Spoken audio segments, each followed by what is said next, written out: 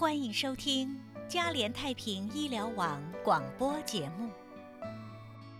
我是卓蕾，今天呢要简单的跟您谈一下，就是在美国医疗网和医院之间的关系。可能有些新移民来到美国呢不习惯，因为美国有自己独特的医疗健保的制度。通常呢我们到医院去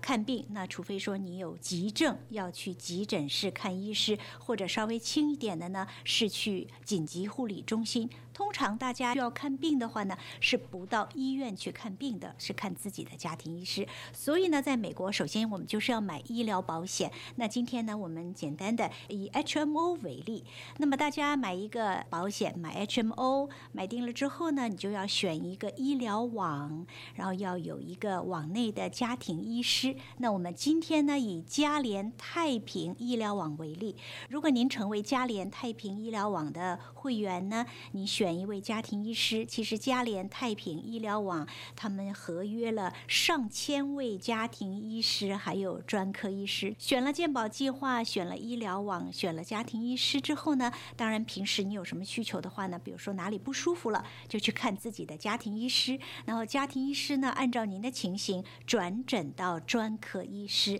还有呢，刚才我们提到，如果有紧急情况出现，那么您就去到急诊室。急诊室有专门的急诊室住院医师。一般医院的住院医师呢，通常是全天候的在医院安排病人的各种 X 光检查、验血等等。病人呢，其实不需要等自己的医生，住院医师呢就可以很快的与医院、医疗网还有病人的家庭医师、专科医师联络，一起照顾住院的病患，让病人能够及时的得到妥善的照顾。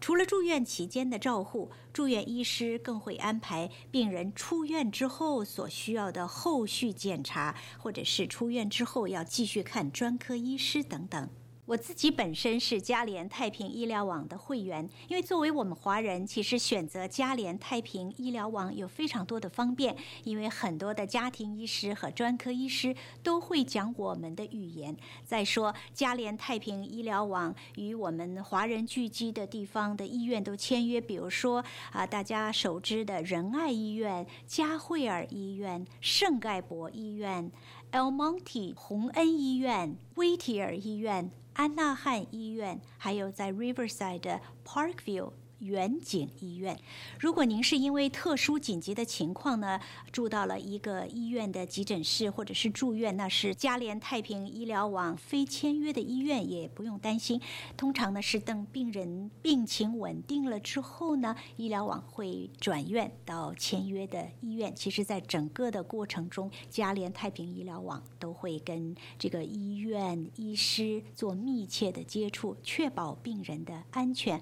还有及时准确的治疗。所以其实我们身为华人如果您是嘉联太平医疗网的会员，真的是很方便。其实最大的一个好处呢就是语言，因为嘉联太平医疗网签约很多的家庭医师和专科医师都会讲我们的语言。其实有相同的语言可以很好的沟通，对病人来说那是一个很重要的因素。